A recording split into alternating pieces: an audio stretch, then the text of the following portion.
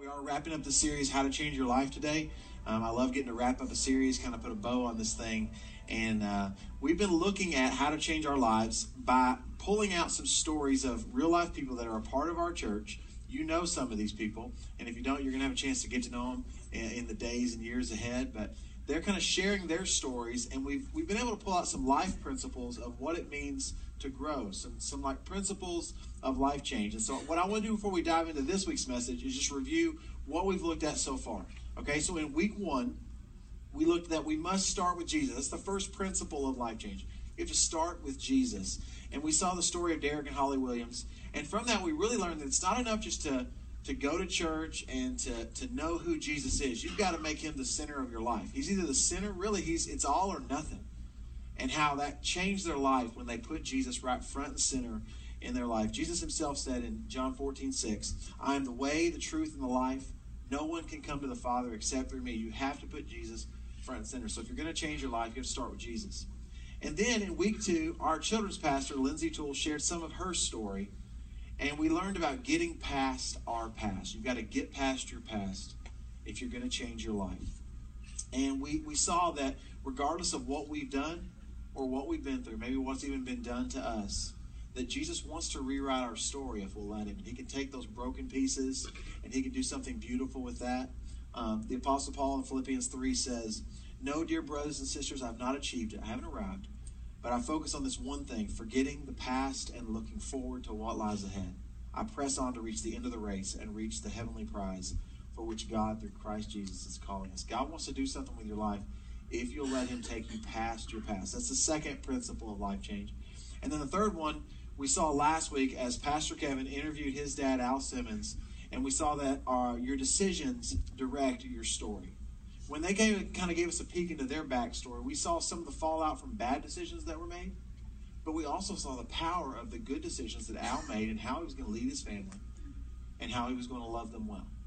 And we know that our decisions direct our story. All of us can look back to moments in our life where we made a decision and it kind of changed the course of where we were going. Some of those were good decisions, some of them were bad, but our decisions direct our story. And then this week, Kevin sat down with one of our own, Gary Allman. A lot of you may know him. Some of you don't know him because you don't see him up here on stage. It's not the way Gary's wired. But Gary hesitantly shared his story. We had to kind of twist his arm a little bit. And we're going to learn what it looks like to grow spiritually and to find spiritual maturity. So take a couple of minutes and watch Gary's story with me. Gary, one of the things that I've always loved about you is just kind of listening to your stories about growing up. Because, I think that you would describe it, that you grew up in kind of a fantasy world. And so I just wanted to give you a chance to talk about your relationship with your dad and what it was like to grow up in your home. So why don't you share with us a little bit about that?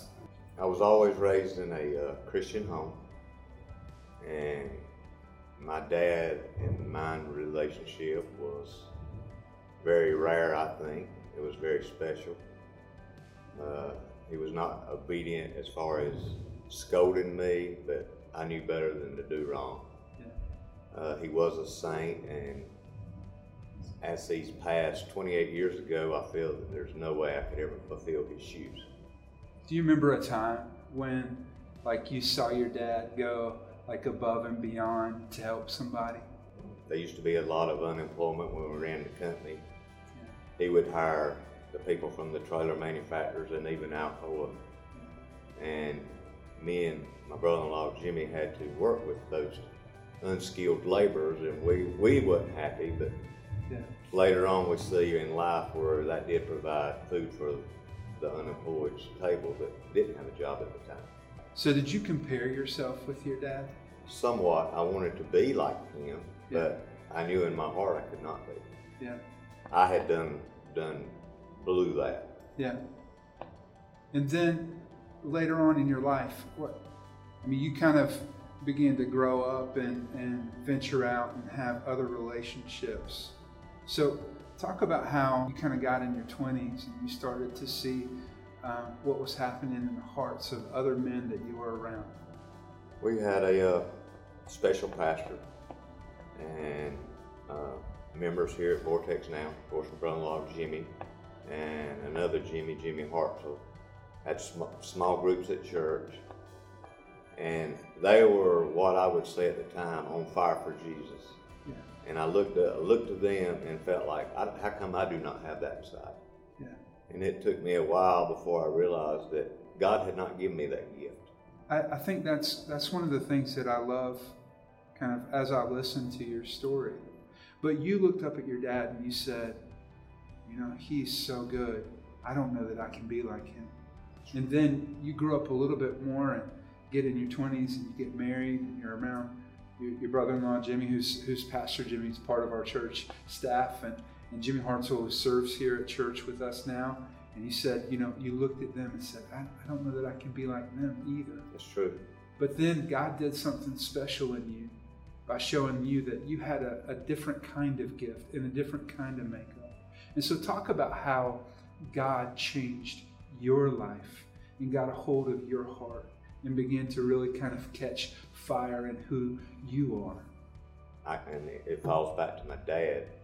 They built a new sanctuary. He was there day and night. He worked at night, off the clock, and I caught myself going to church and really enjoying being at church to do the things behind the scenes. Yeah.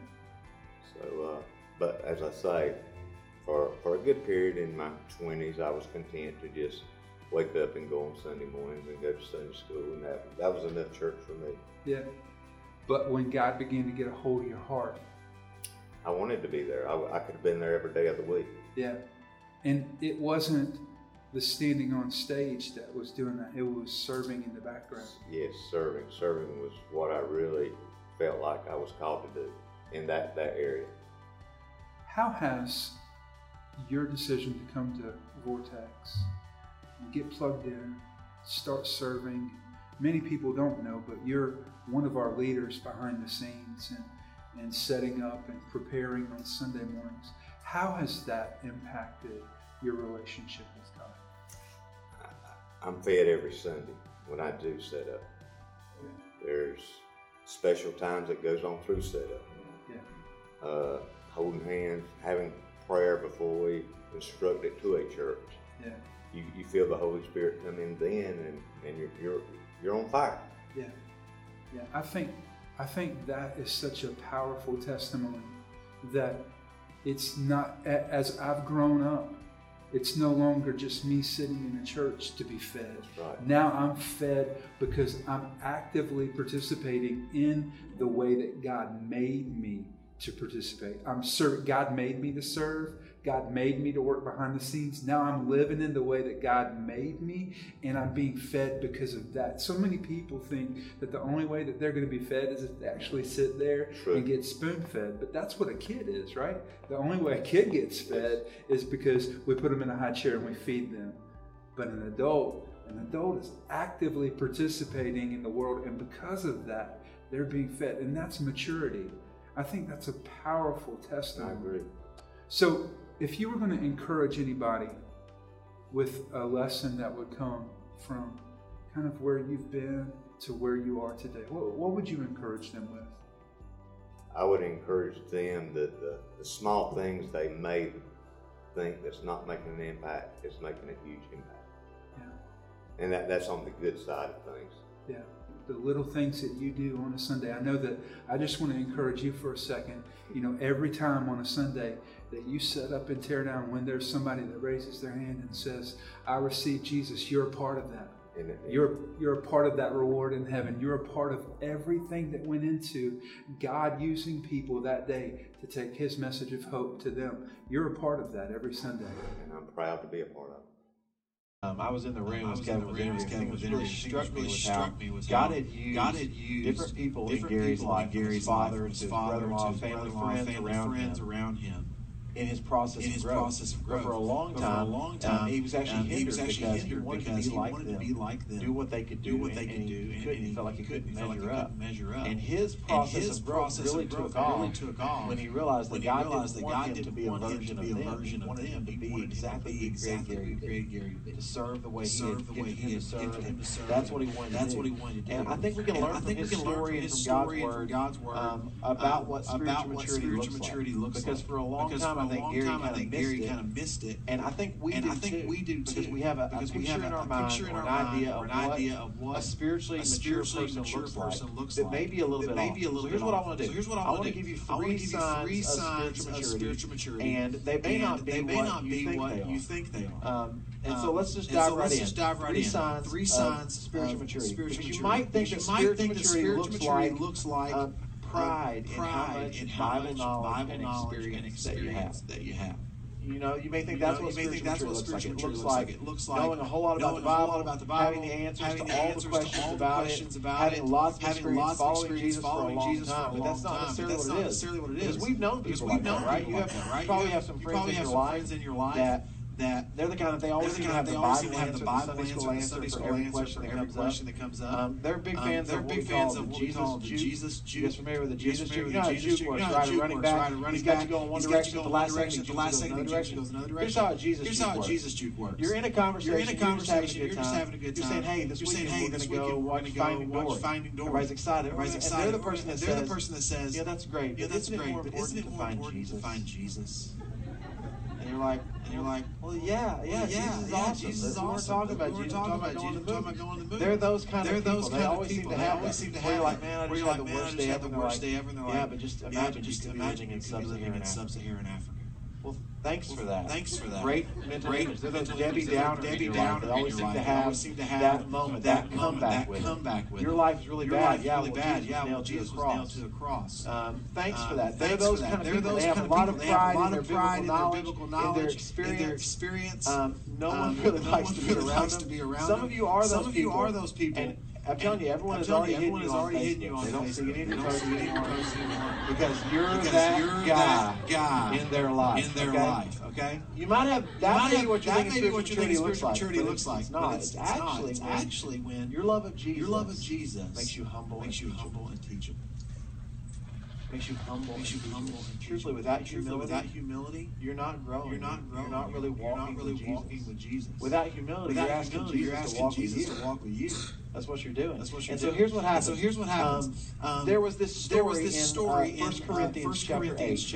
And there were people who followed Jesus for a while. And then there were some new ones. And the new ones, they had come out of a false religion where they worshipped idols. And one of the ways that they worshipped those false gods was they would sacrifice food to those idols. Okay? And so those people who had come out of that recently, they didn't do it with the idol worship. So they're like, man, you don't want to go anywhere near those idols.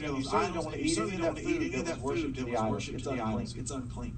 But the people who've been following Jesus for a while were like, those idols aren't real. They can't make anything unclean. Like it's no big deal. And so the ones who had the knowledge, they knew it was no big deal. They were really puffed up. And so here's what happens in verse 1. They asked Paul about this, and he writes and says, now regarding your question about food that's been offered to idols, yes, we know that we all have knowledge. In other words, we all know this is true, guys. About this issue, but while knowledge makes us feel important, it's love that strengthens the church. Because here's what was happening.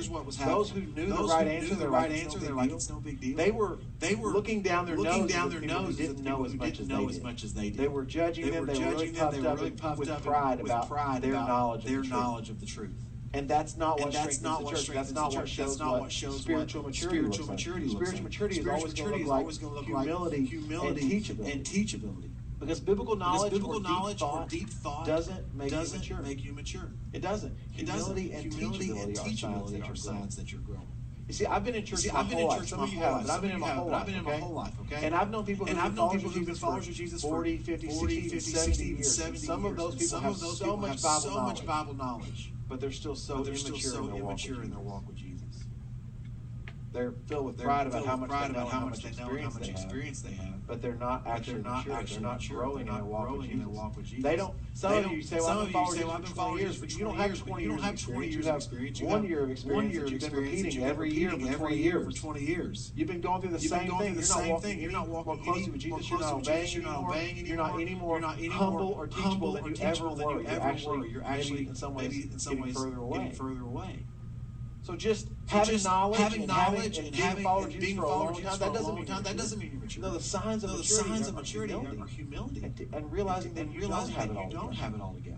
Because you got to know this. When the Bible talks about maturity, that word that's translated mature can also be translated with the word perfect or lacking nothing.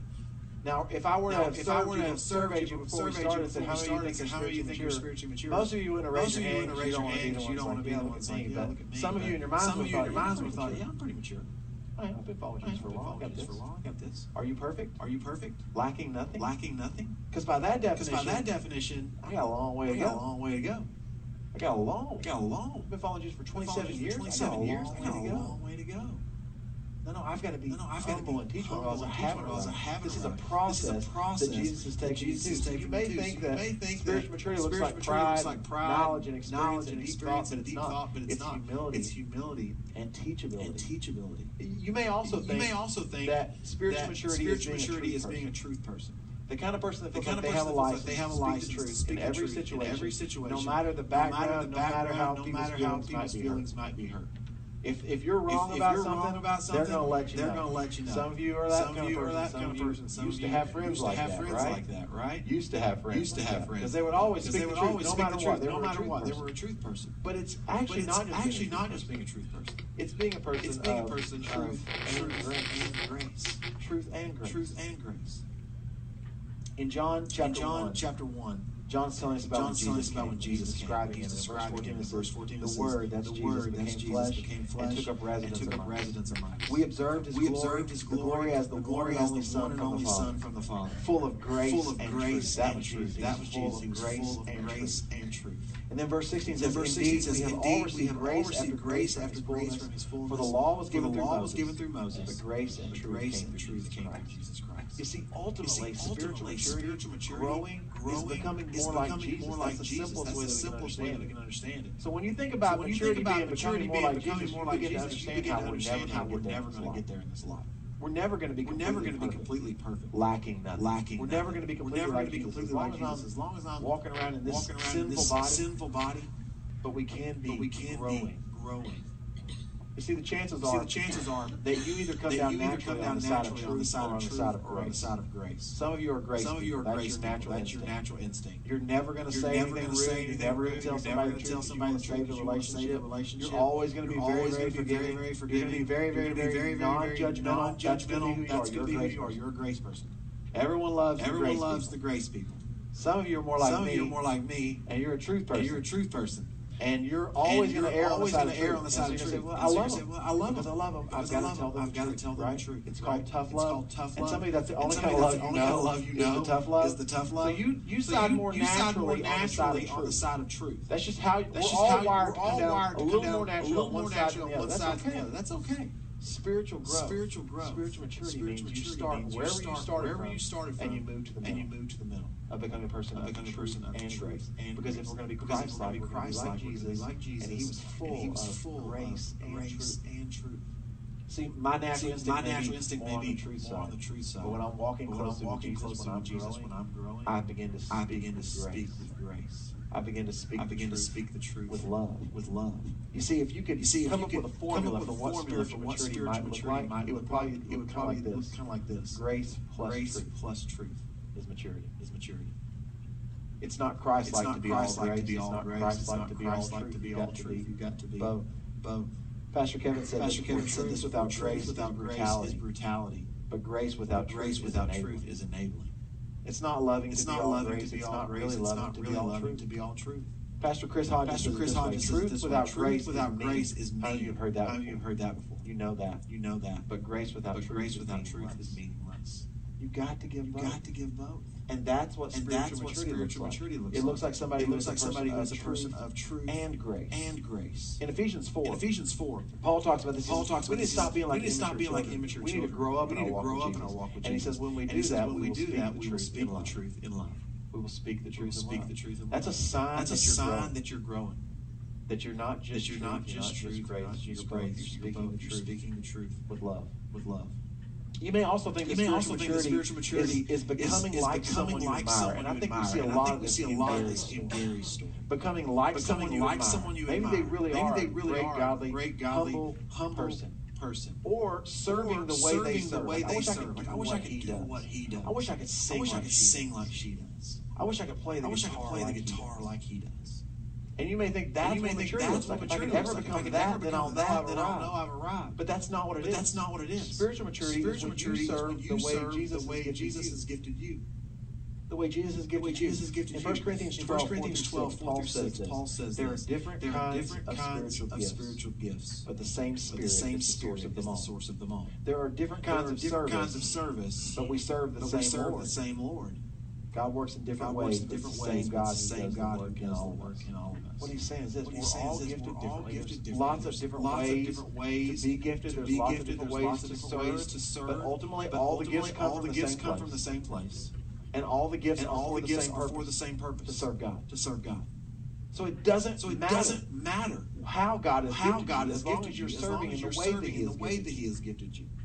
But we struggle with this because the spotlight literally is on the people who have the upfront gifts, right? The ones who can preach, the ones who can teach, the ones who can sing, the ones who can play guitar. But we're nothing without Jesus. The spotlight's not on the ones who are behind the scenes. Gary, who loves it, he told me, I would have rather been digging a ditch than do that video.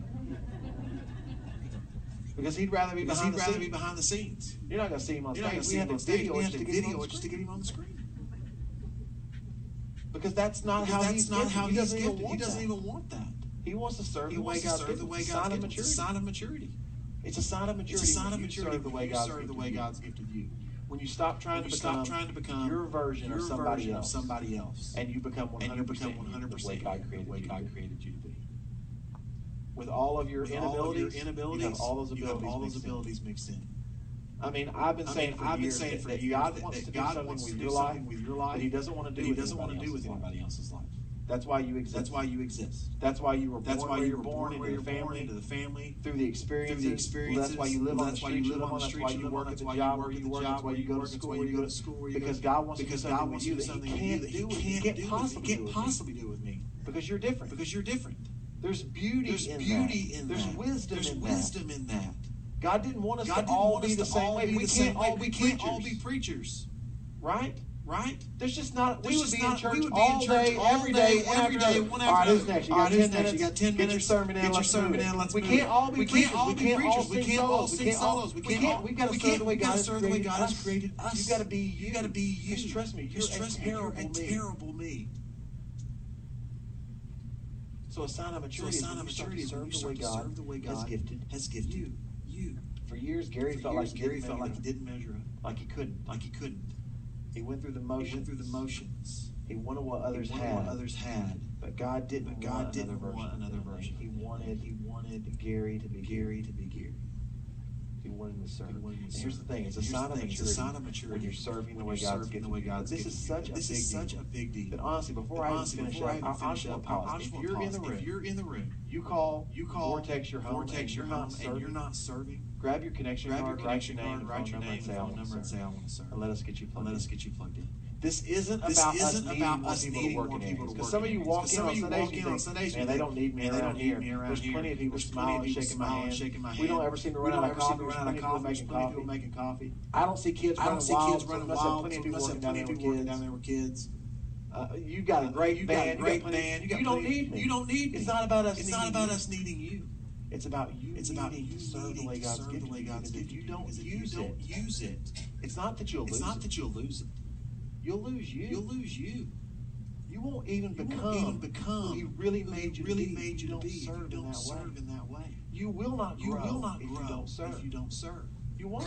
You'll short circuit. You may have everything else going on. I want to be humble. I want to be humble. I just want to be used, but you won't allow God to let you use the the way He's gifted you. It's such a big deal that if you're not connected, we want it so badly for you. It's not that we got to have you to plug a hole and serve in some area where we're understaffed. It's not that. It's not that. It's not. It's that we want you to become what God created you to be. And we know that serving is a vital and irreplaceable part of it. And if you don't have it, you're not just missing out. You're missing out on becoming who He made you to be. Because following Jesus will lead us to maturity. If we follow Him, we're going to become more like Him. Isn't that true of every relationship we have? That those that we spend the most time with begin to become like them. Some of you recognize those negative things in your life. Hanging out with Him. And I need to hang out with Him. You know, when we walk with Jesus, we become like Him. And He's gifted us to serve. It's going to happen. It leads us to maturity. But maybe misunderstood the process. Maybe you've had this idea that the only way I can ever be mature is if I know everything the Bible says about everything and have all the answers. I'll be mature in 20 years after I've been following Jesus for a long time. But I'm going to say this. If you aren't humble and teachable, if you're not a person of truth, if you're not serving, you're never going to get there. 20 years from now, you're just going to keep repeating the same year of experience over and over and not grow. Maybe you've had this idea that man, I need to be able to have the right answer in every situation. And the best way to do that is to serve the way He created you to serve. So as we pause to pray, let me invite you just to bow your heads. Close your eyes, focus on you and God right now. Maybe God's been speaking to you during this time. As you heard Gary talk, you could identify with that and say, I'm not an upfront person either. Maybe I need to be serving behind the scenes. For some of you though, you need to be serving in front of people. You do. Some of you that you need to be leading in a kids area and pointing those little ones to Jesus and shifting the direction of their life at a really early age. You need to be a part of that. And it's not about us needing you in a rotation. It's not. It's about you need to be. If you don't ever do that, you're never going to become what God wants you to be. You're never going to find fulfillment and happiness. You're going to miss out on God's best for you.